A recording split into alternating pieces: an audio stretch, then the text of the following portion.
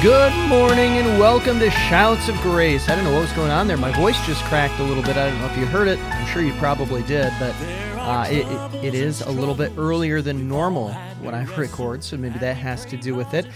But today we are already on Psalm chapter 23, verse 4. We are just marching right through Psalm chapter 23.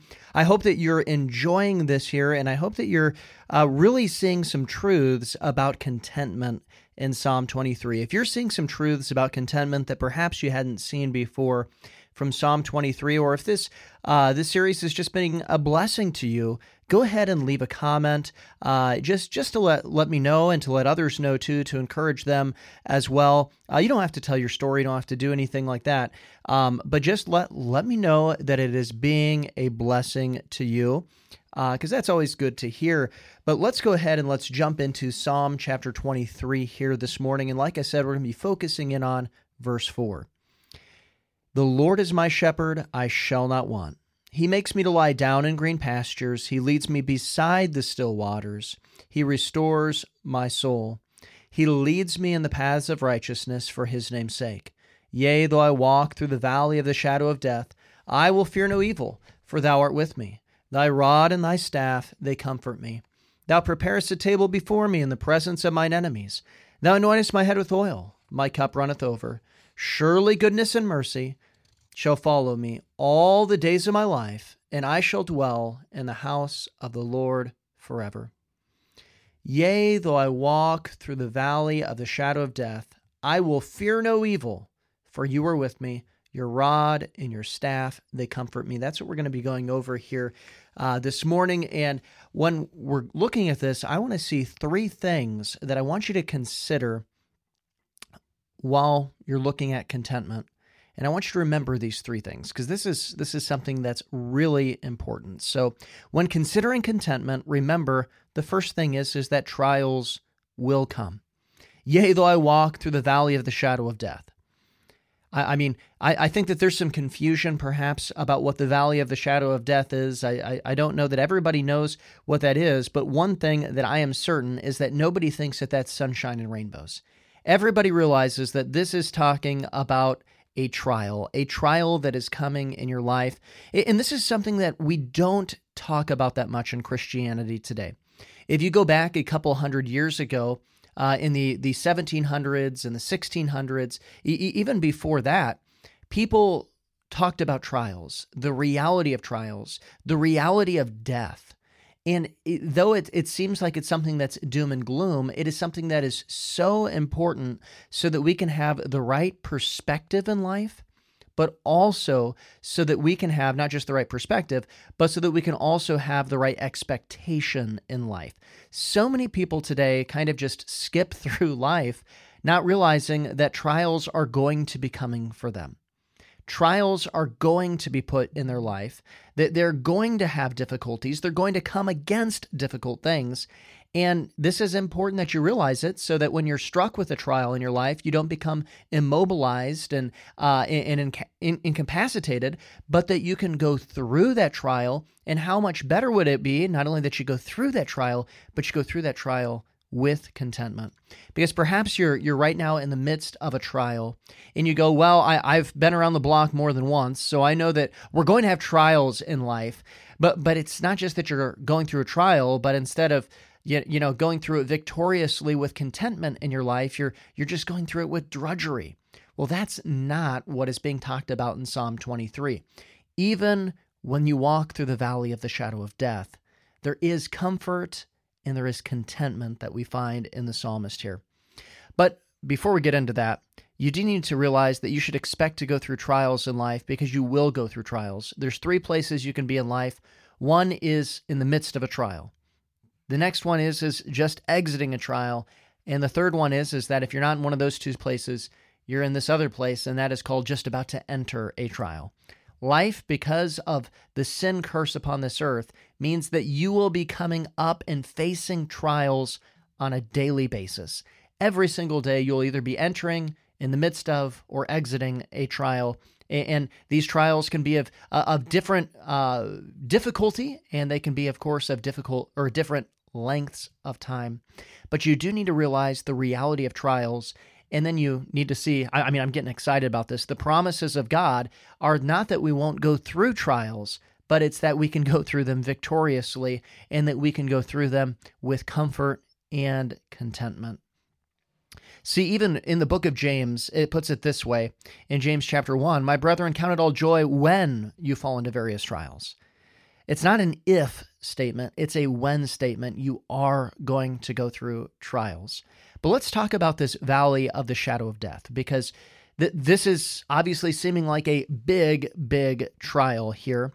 And this idea of the valley of the shadow of death, it really means shadow and death. It's in valley. It's really well translated here, but it's used to describe an encompassing darkness. And this really gives two different ideas. One is, simply put, difficult trials. And we know we will go through trials, and some of these trials will be very difficult. They'll be very hard. I know that some of the greatest trials that I've gone through in my life, and my wife has gone through, and we've gone through together, is the inspiration of what drove me to Psalm 23 several years ago now, and that is miscarriages and infertility.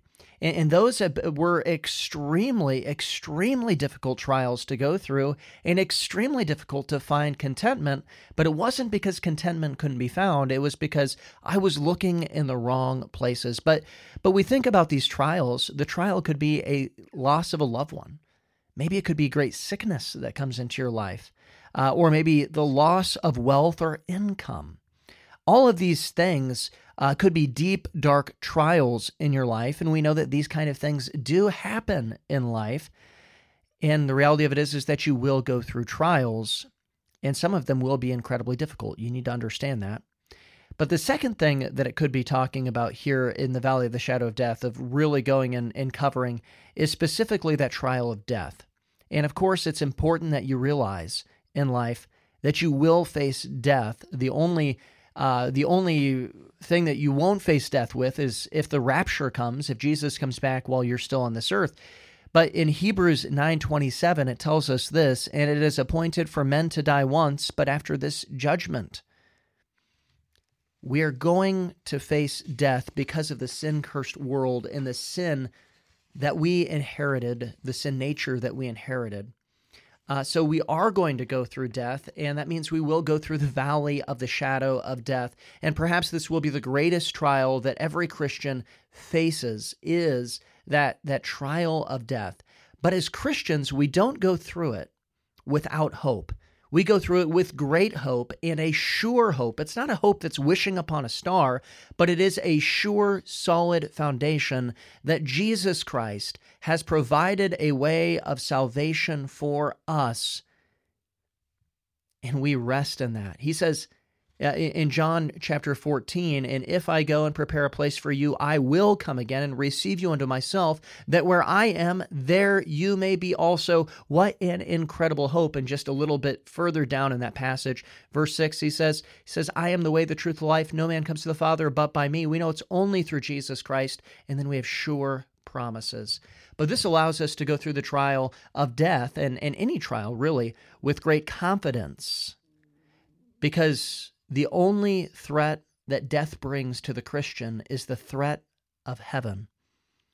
Even with our great hope, though, this is still a dark shadow, as of course it is the fully mature child of sin, for the wages of sin is death. And that's what we're coming to now. Of course, it's not the second death, which is the eternal death, if you're a Christian, but it is the fully mature child of sin. But during our darkest night, we long to be comforted, and of course we should long to have contentment as well. But no matter the night, how dark the night is, if we're walking the veil, or if it's some other tragedy, we need to be seeking Christ and comfort. In fact, Charles Spurgeon put it this way.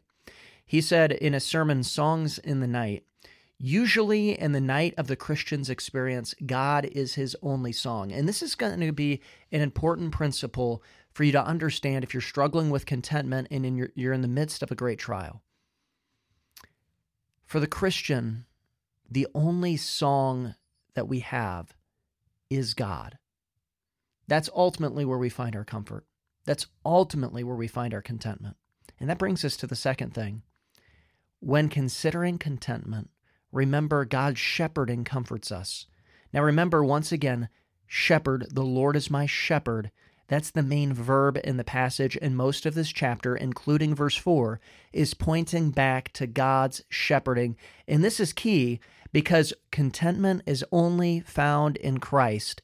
You will not be content seeking contentment in other places. If you're not seeking Christ, if you're not seeking His shepherding, if you're not seeking His care, if you're not seeking His leading in your life, you're going to come up short when it comes to contentment. In fact, you will not be content if you seek even contentment itself, but it's only when you seek to know Him, God, and to know Him more that you're going to find contentment. And this is how this is something we must remember, especially when we're in the valley of the shadow of death in our life or a great and deep, dark trial. God is our only song. He is the only one who can cheer your heart, and He is where we find our contentment.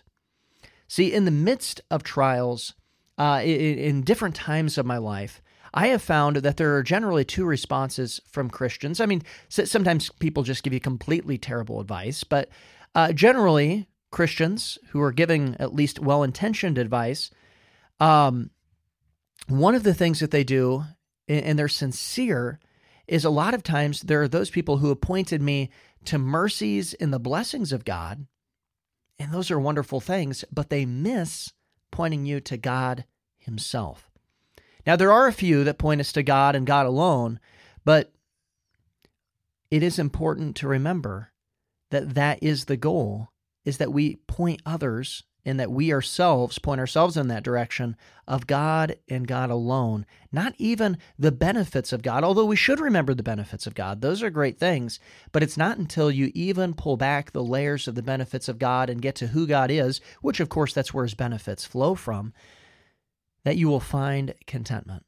Are you truly satisfied in seeking Christ, to knowing God? That's where real contentment is found. Everything else is going to lose its luster. Even the blessings that God brings. If you're not truly seeking to know Him, to know the heart of God, those blessings are even going to become, faded in your mind. Because what's going to happen is that you're just going to start using God as a magic genie. That, hey, He gives me the wishes and my heart's desire.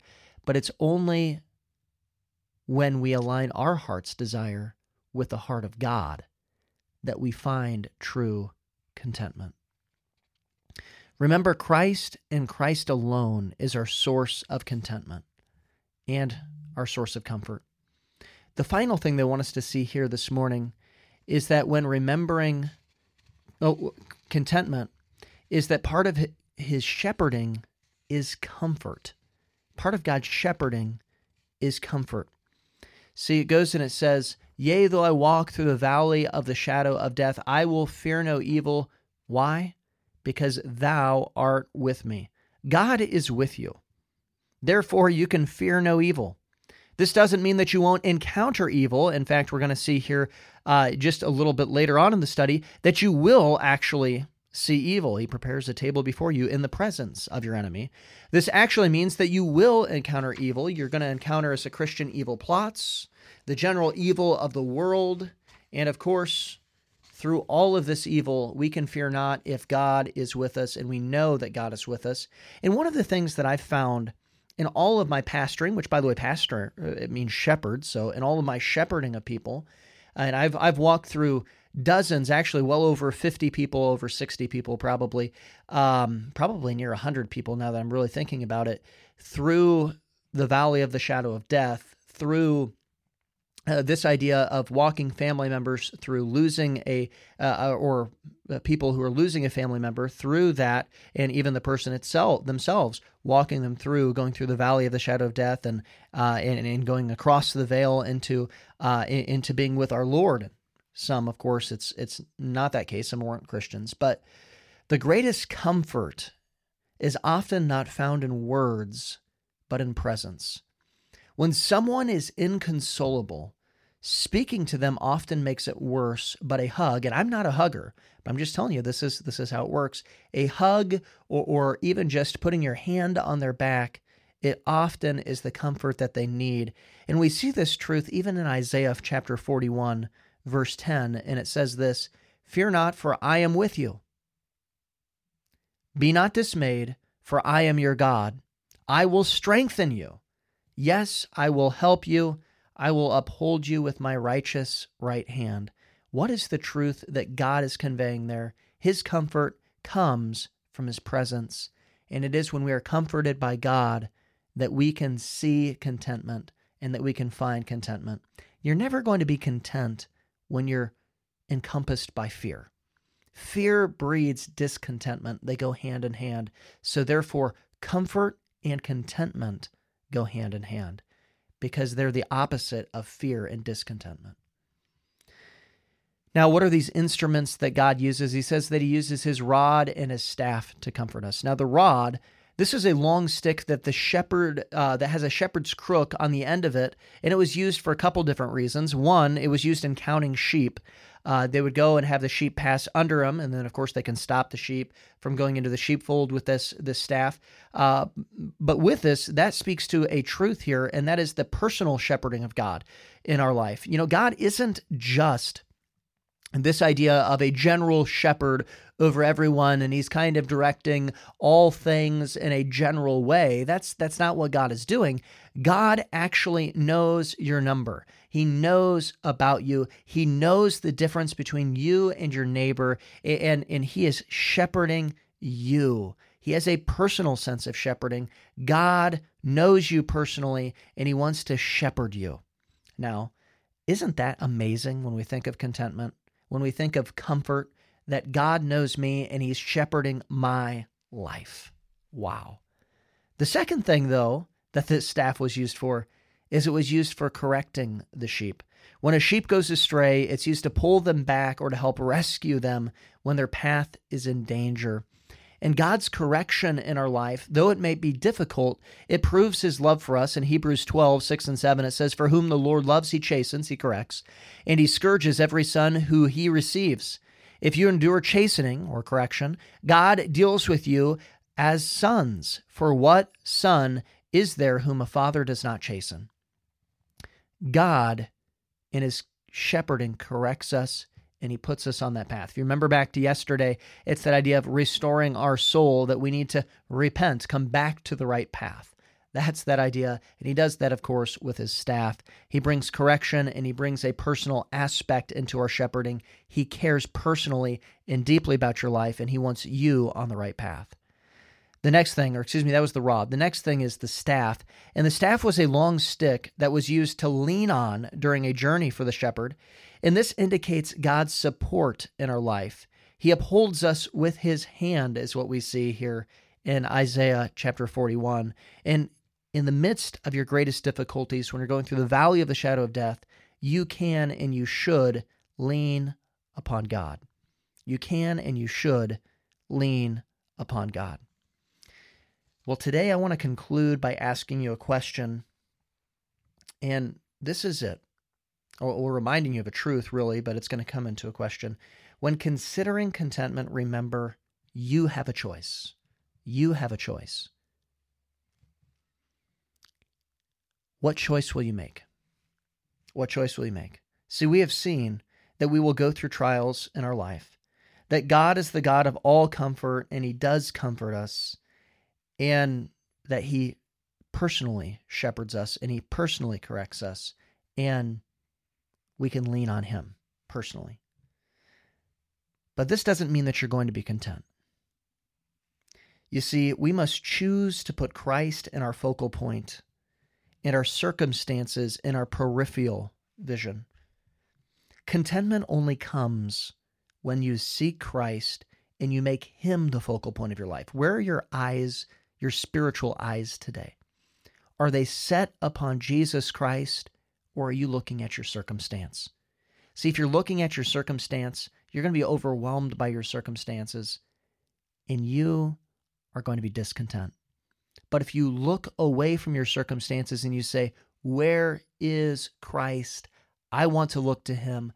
I want to know him more. I want to pursue Jesus Christ. That is where you'll find contentment. Well, thank you for listening today, and remember Joshua 1, 8, and 9 as we depart. This book of the law shall not depart from your mouth, but you shall meditate in it day and night, that you may observe to do according to all that is written in it, for then you will make your way prosperous, and then you will have good success. Have I not commanded you? Be strong and of good courage. Do not be afraid, nor be dismayed, for the Lord your God is with you wherever you go. And while we trust in Jesus, sometimes he leaves us waiting for his hand to move. Oh, but even in darkness, we hold to the promise. There's nothing we can't overcome. So that war you've been fighting will end in God's timing. Sing like the battle's been won. Then you feel it, the song that is rising. Then you can't help but let it out. If you're trusting in faith, even now